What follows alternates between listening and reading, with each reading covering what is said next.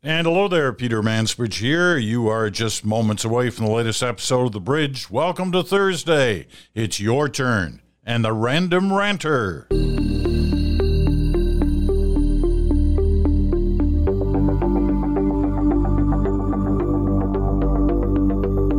hello there, Peter Mansbridge in Toronto for this day. And this day is your day. It's your turn. And as always, we got quite a few emails into the system this week on a variety of different topics. Two main ones this week.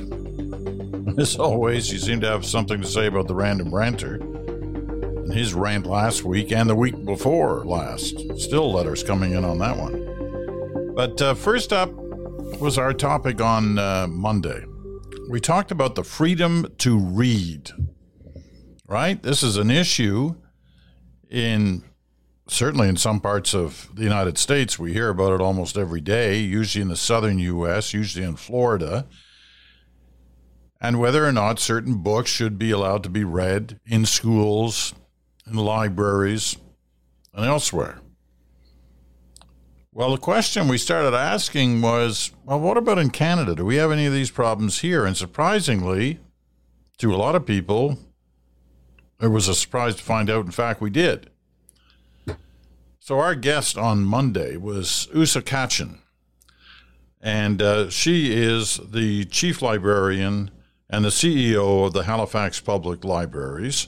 She's also the chair of the CULC, that's the Canadian Urban Library Council. And she was on the program for, 20, 25 minutes, and she struck a chord. It seems like a lot of you were not only listening, you were taking it in and you were concerned about it. And you were very happy that we had her as a guest. And at the end of that program, I suggested to Usa Kachin that we should have another talk at some point in the near future. And a lot of you suggested the same thing in your letters this week. Well, as with all letters that come into the bridge, I'm going to read some of them on the air today, not all of them, and not all of each letter that I read will I read, just usually excerpts from it. And that's because, well, we want to get as many in as we can, and some of you love to write, and you write great letters. But I try to boil it down to a paragraph, sometimes less, sometimes a little more. But that's where we go. So let's get started on the issues that Usa Kachin raised. Don Robertson writes from Edmonton, Alberta. I liked your freedom to read discussion with Usa Kachin on Monday. I found it very interesting, educational, and inspirational. I like Ms. Kachin's sensible approach to the importance of freedom of expression for everybody, even if it is disagreeable to some others. I hope you have her on again sometime. Well, I think you can be sure that we will want to do that. Paula Seidenkrantz in Hamilton. I'm a long-time listener, first-time correspondent. Listening to what Ms. Kachin had to say was so interesting and timely. I realized once again how fortunate I am to be Canadian. I appreciate listening to articulate people like her and your regular participants, Chantel, Bruce, and Brian. Keep up the terrific work. Now, a couple of you sent in a link to a story that was on the site The Verge. And the headline is, Brooklyn Public Library is offering free digital library cards to young adults in the U.S. And this is to counter certain, state governments, certain school authorities in different parts of the country who are not allowing certain books to be read in their district. So I won't read this whole story, but I'll read a couple of sentences from it because it's pretty interesting. The Brooklyn Public Library, it's known as the BPL, is counteracting a ban on certain books by letting anyone in the United States, age 13 to 21, apply for a digital library card. This gives teens and young adults, regardless of their location in the U.S., access to the library's entire e-book collection. Now, that's fascinating. That gets around the problem, right? Can't read it in your school, but hey, you can read it in the library with the Brooklyn library card. And you could be sitting in, someplace in Florida where you can't get access to certain books, but you can get them from the Brooklyn Library and they'll send it to you as an ebook. There you go. So you can be sure if that's starting with Brooklyn, it's gonna spread. And it'll probably spread in Canada if it hasn't already. That idea. Ed Fontaine writes from Vancouver. Loved your conversation with the Halifax librarian about the freedom to read. Being able to read books, whether we agree with them or not, is critical to our humanity and our understanding of what makes us human. Case in point. Now, I don't know this, and I believe Ed is telling us the facts here, but case in point, the Vancouver Library has 3 copies of Mein Kampf. That's the book Hitler wrote while he was in jail in the mid-1920s after the Munich Putsch. Now, I'm not sure how much he wrote. Rudolf Hess was his cellmate, and he apparently wrote quite a bit of it, or at least received the dictation from Hitler. Anyway, the Vancouver Library has 3 copies of Mein Kampf. Interesting to see that those copies have 12 holds on them. Thanks for a very interesting discussion.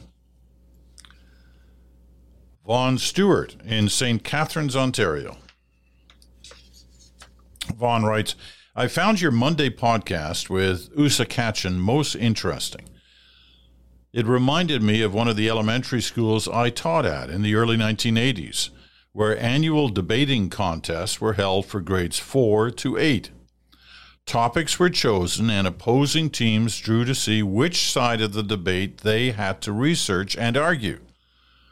What a great way to argue for something you might not agree with, and therefore see the other side's point of view. And one more letter on our Monday discussion about the freedom to read. This one comes from Megan Rondo. I just finished listening to the episode of The Bridge where you talk with Usa Katchen. I was so excited when I opened my podcast app and saw the topic of your conversation. I'm currently working towards my Master of Library and Information Studies degree at the University of Alberta. Last spring, I received a scholarship from the Freedom to Read Foundation in the United States to take a course on youth and intellectual freedom at San Jose State University. The course content did have an American focus, but I tried to bring in some Canadian content to the class discussions. Going into that course, I knew book banning and censorship was a big problem in the U.S., especially in the South. But I was surprised to find out how much it happens here in Canada. As an example, the Freedom to Read website in Canada keeps a list of materials that have been challenged in Canada. And you can find that yourself by going to freedomtoread.ca, /challenged-works. Okay, freedomtoread.ca. And you can see a lot of that information. Okay, so as I said, that's just a reflection of some of the letters we got on that subject. Now, there were a lot of letters again this week about our friend, the Random Ranter. We call him Random because he's random on his topic selection. He's all over the place. Now, some of you, very few of you actually, just there's been a couple of letters of people who've said, why why do you let him be anonymous? Well, he's not anonymous to me. I know who he is. And we did this. I don't want to say it was a gimmick, because this guy has strong feelings on a wide range of topics, and they're all over the ideological map. But we wanted to keep his identity secret. Same way, remember the Senator's Diary on CBC Radio on Sunday mornings? You got to go back quite a few years for that. But it was the same idea. Never identified, right? Just made it more interesting in some ways. Anyway, what I've said about the ranter is he is from the West. And I describe the West. I know lots of people challenge this, but I describe the West based on my personal experience in living in the West. Anywhere between Thunder Bay to Victoria. And I've lived along that route in very many different places. He is just an ordinary guy. He doesn't work for any political party. He doesn't lend his hand to political decision making or advice or anything like that. He's just a guy who has strong feelings about different things, and he's funny at times, and he's this and that. He's thoughtful. And I think he's been a great addition to the program, and it seems like many of you feel the same way, even where you don't agree with him.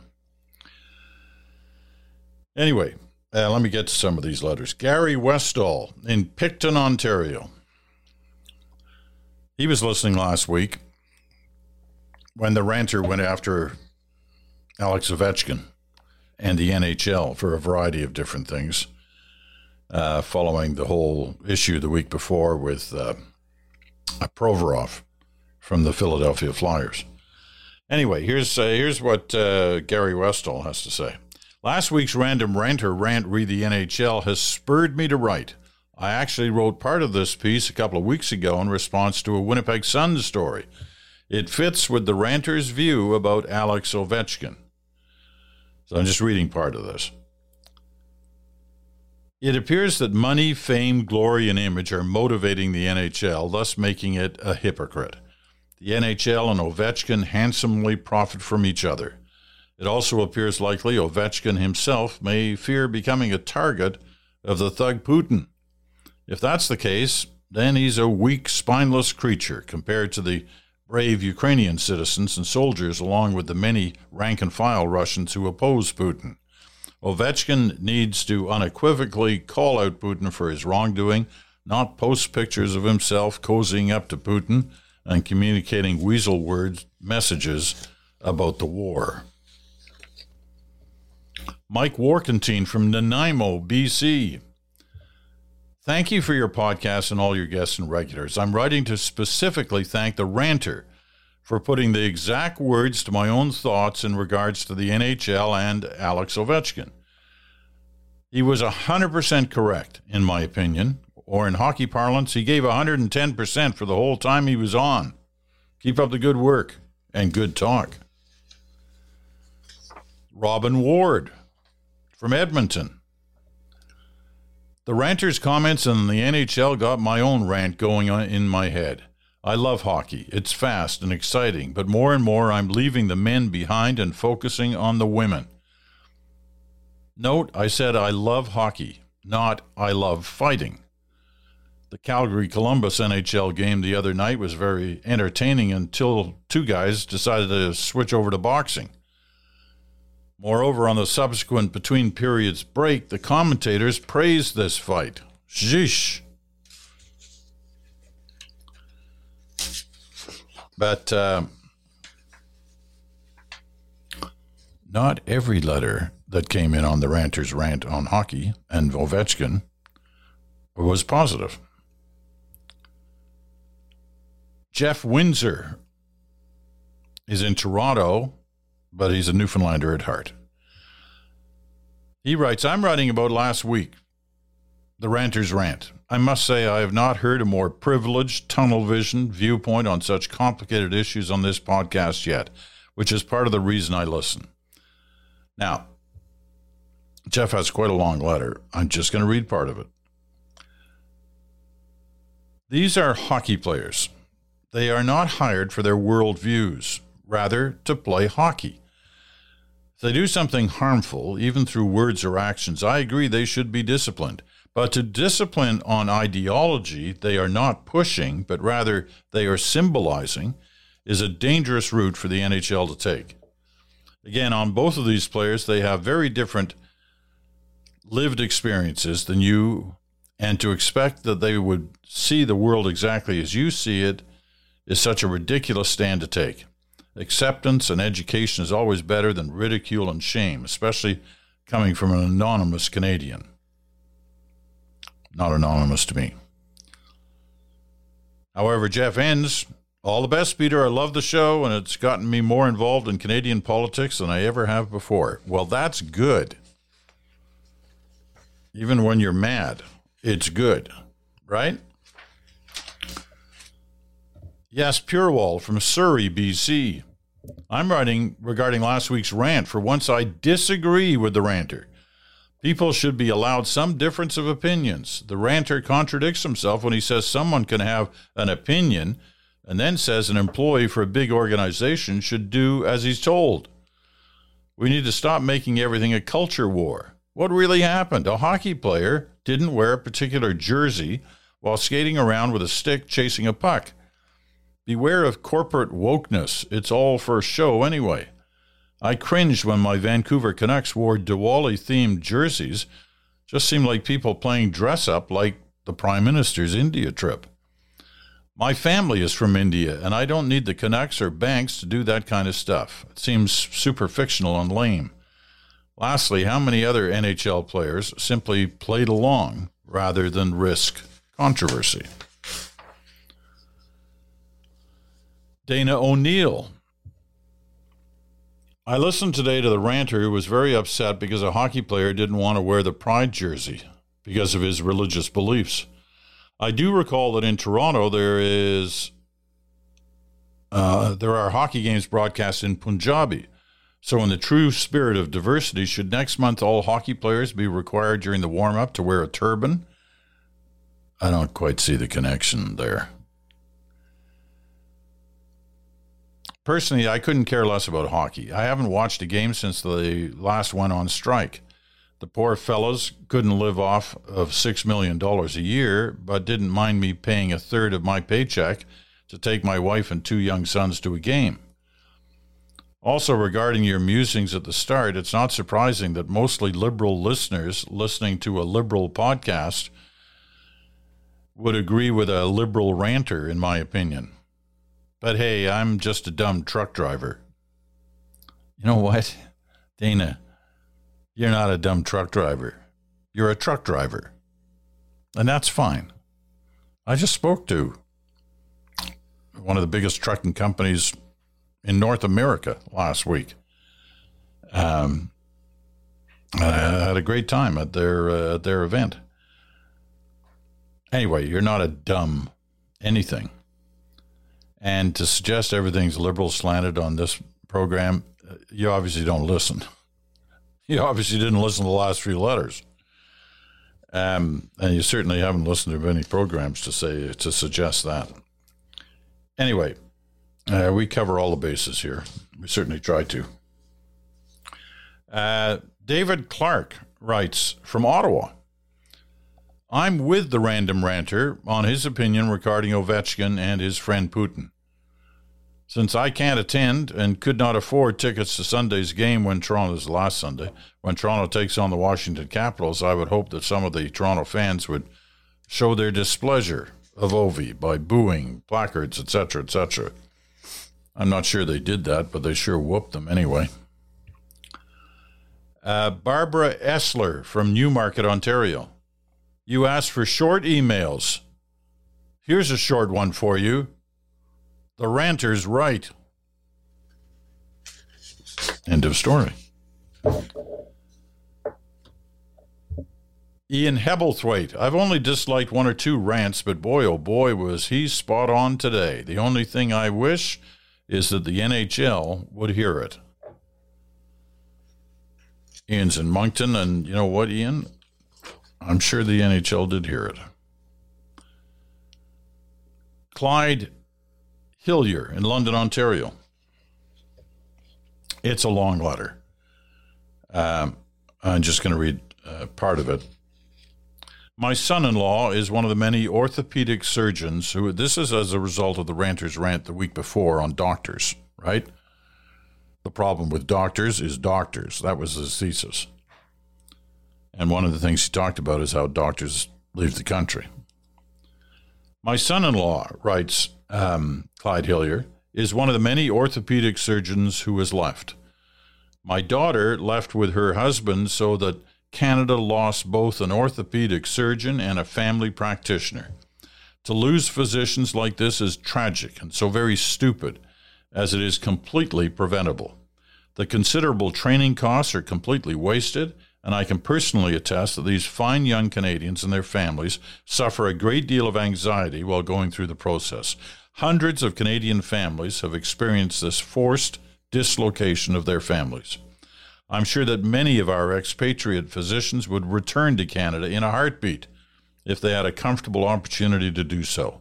So while it makes good sense to explore all possibilities to ensure an adequate supply of healthcare staff, we would do very well to start by getting hospitals the funding they need to ensure that facilities are available to fully utilize all the physicians we are putting through our residency programs and the surgeons we can repatriate. Dr. Jane Rusnak from St. Catharines, Ontario, and you may remember that name because her letters sparked many a good edition of Your Turn through the COVID story at its height in the last couple of years. Anyway, Dr. Jane writes, the random's rant on doctors will require more time. I have since listened to this week's responses. This was listening last week. Perhaps the reason you're not getting many doctors responding, we did have one, is that we are too busy working. We barely have time to listen to a podcast as a form of self-care, let alone the time to devote to addressing these comments. I thank my colleague who did write in. He is correct. That is the provincial governments that determine how many spots there are in medical school. We knew 30 years ago when I was in medical school that there would be a shortage of physicians now based on the age of the majority of physicians at the time. But did the government increase the spots? No.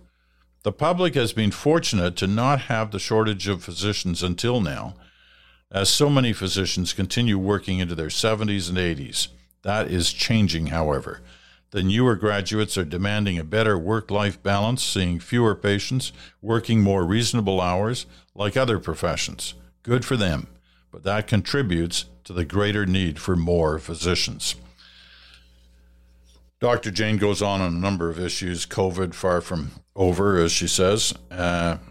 She also talks a lot about smoking, and enough that I'm going to consider doing another or doing a show on smoking. She's particularly concerned about vaping. So we might take a crack at that as well.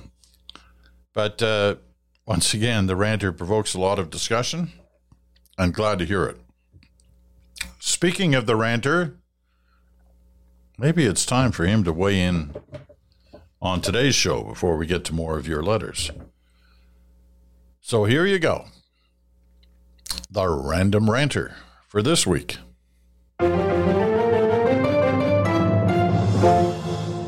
Let's talk waste, and not solid waste, because even though some will equate the two, I'm talking federal government waste. Tax dollars, that is.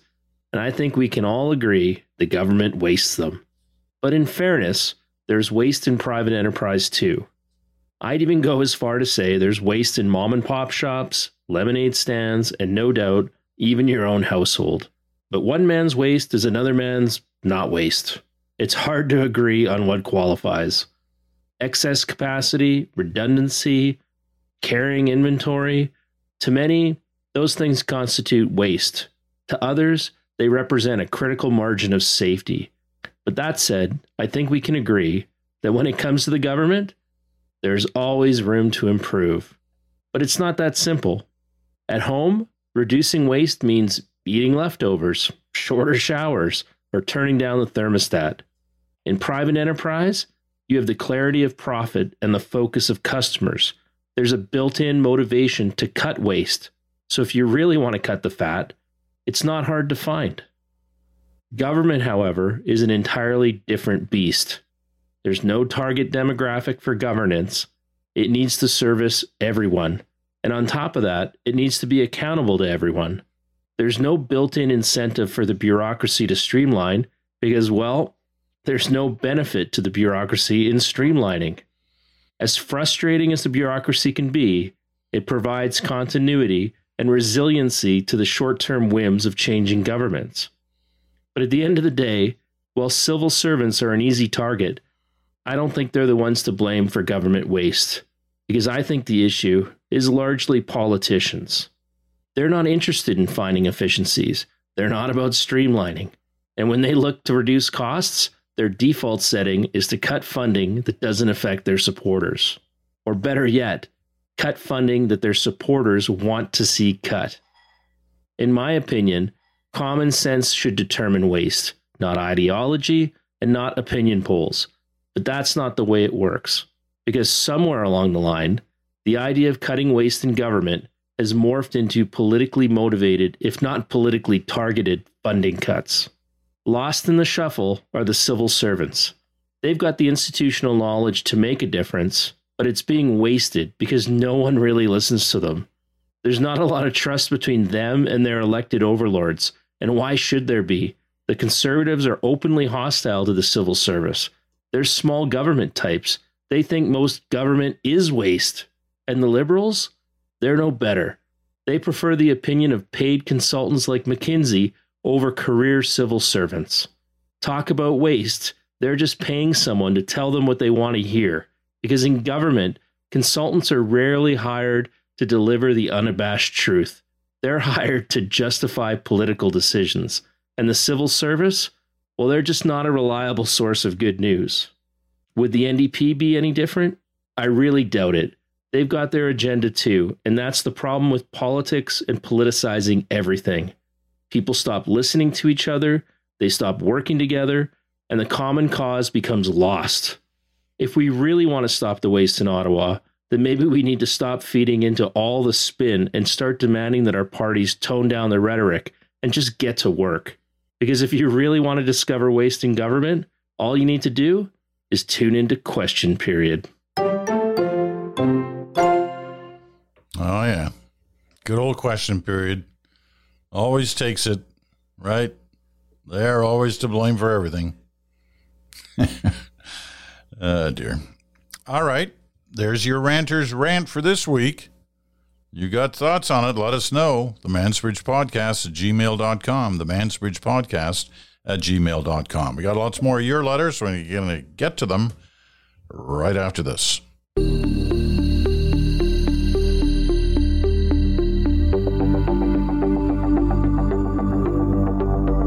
And welcome back. You're listening to The Bridge on Sirius XM, channel 167, Canada Talks, or on your favorite podcast platform. And tomorrow, if I remember this time to push the button, you can also watch us on our YouTube channel.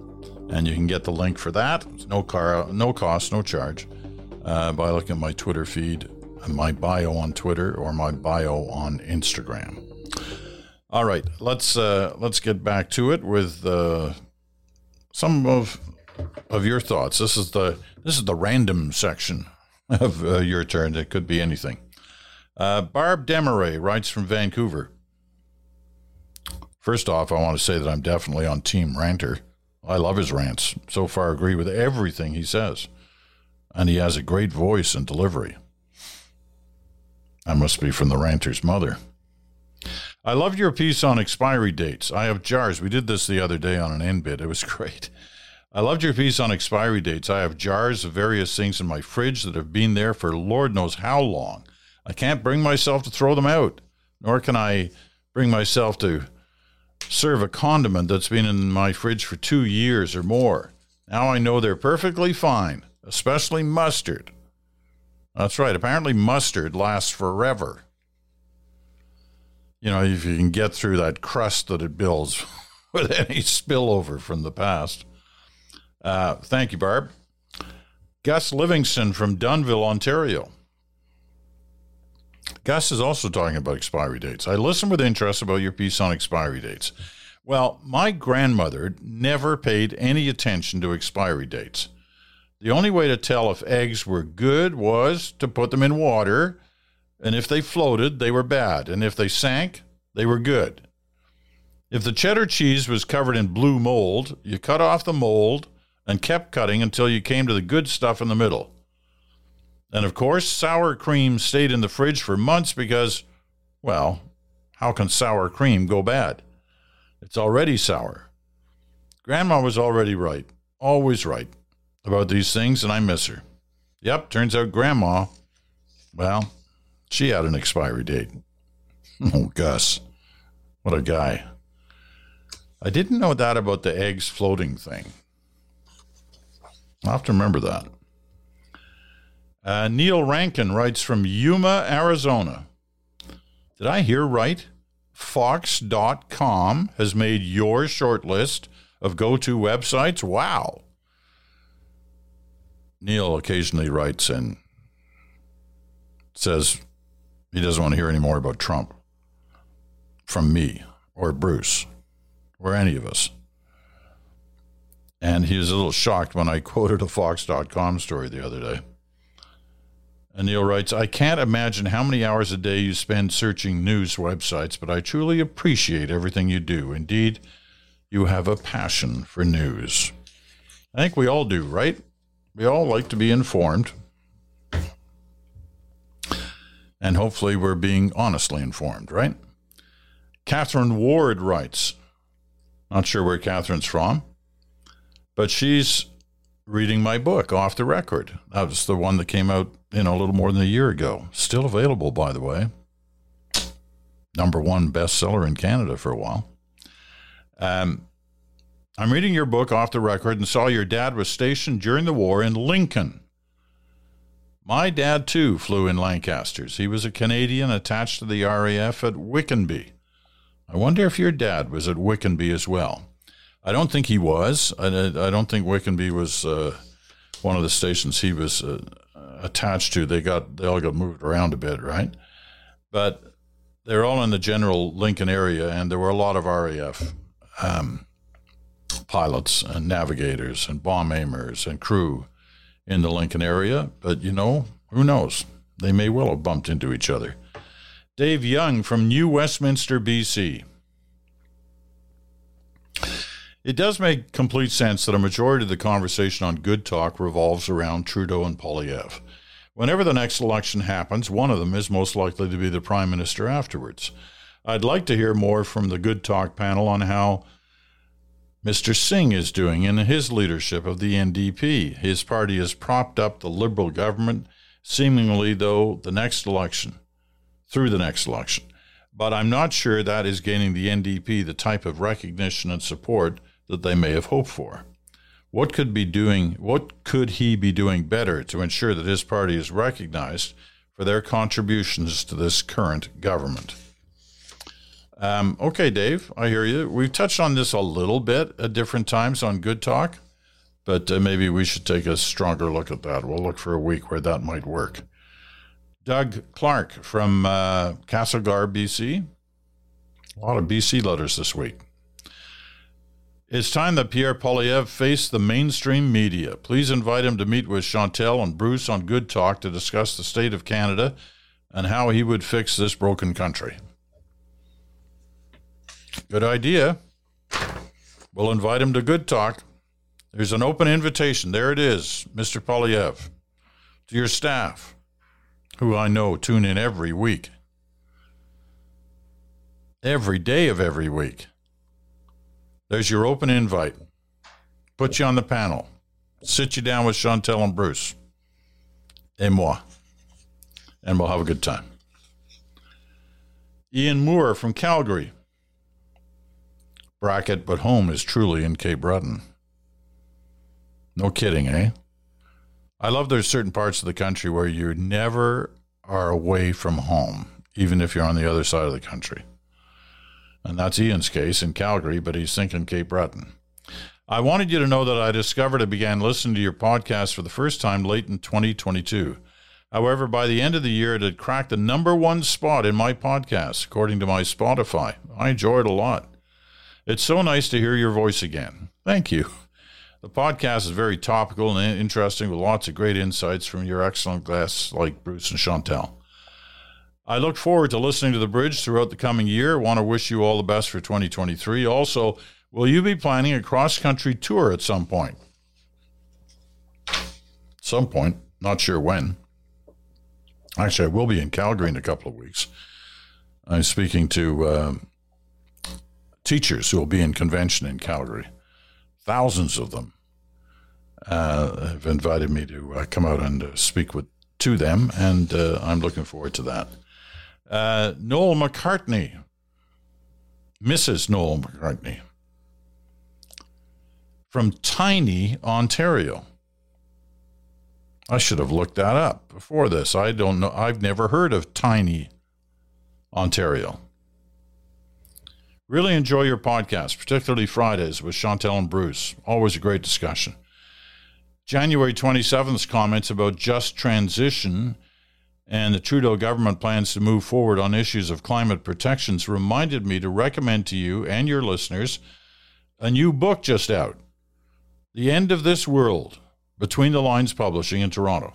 A great look at paths forward, not only on climate justice, but also on reconciliation, equity, support for fossil fuel workers as we move towards more sustainable green energy, water protection, migration issues, and a sustainable economy, and solution-based, not just problem-finding, which is not all that common these days. Very positive. You know, I don't usually read out people's book recommendations, but I just found that one kind of interesting and different than the normal parade of books. So out of Tiny, Ontario, we get that idea. Jason Craig from Cockerell Mills, Nova Scotia, and Jason's written a few times before. Here's part of his letter. We all should be very wary of populists railing at gatekeepers and whatever might be broken to see what exactly the plan is to address or replace it. We might not like what we see behind the veil.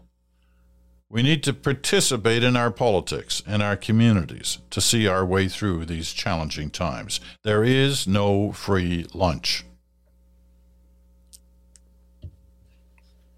Thanks, Jason. You know, if you've listened to this podcast over the time, that I'm a big believer in that if you believe in democracy, if you believe in democratic politics, you have to participate. Remember what I've said this before, the former Prime Minister John Turner used to say that all the time. You want democracy?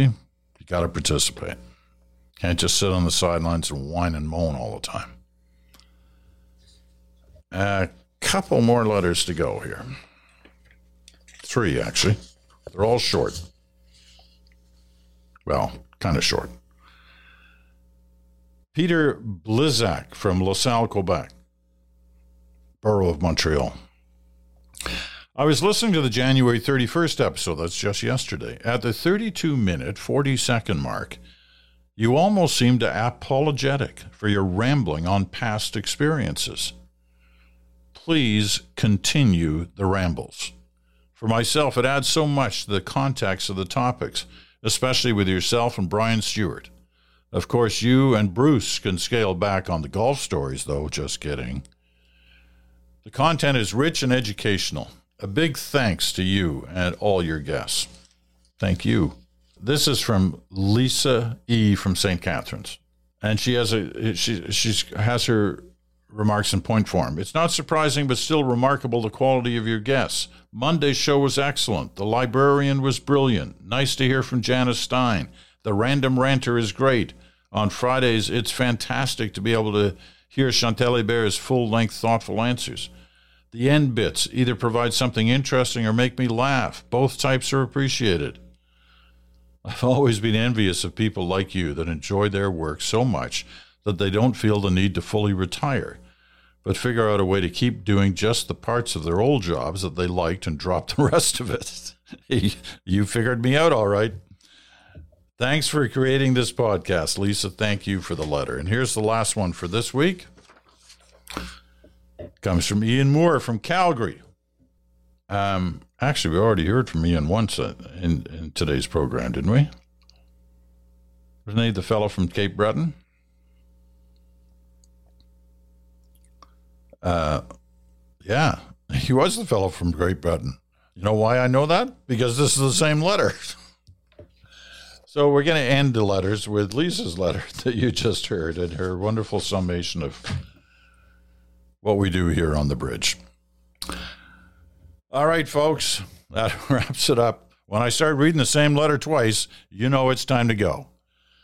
So it is time to go. But thanks for everything you've sent in this week. As always, thanks to the Random Ranter. Tomorrow, it's Good Talk.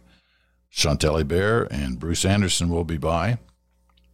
I'm sure there'll be lots to talk about. I say that every week because, you know why I say that? Because I don't know what we're going to talk about, but I do know that we've never had trouble filling the show. We always manage to find something to talk about, as we will tomorrow. I'm Peter Mansbridge. Thanks so much for listening. We'll talk to you again in 24 hours.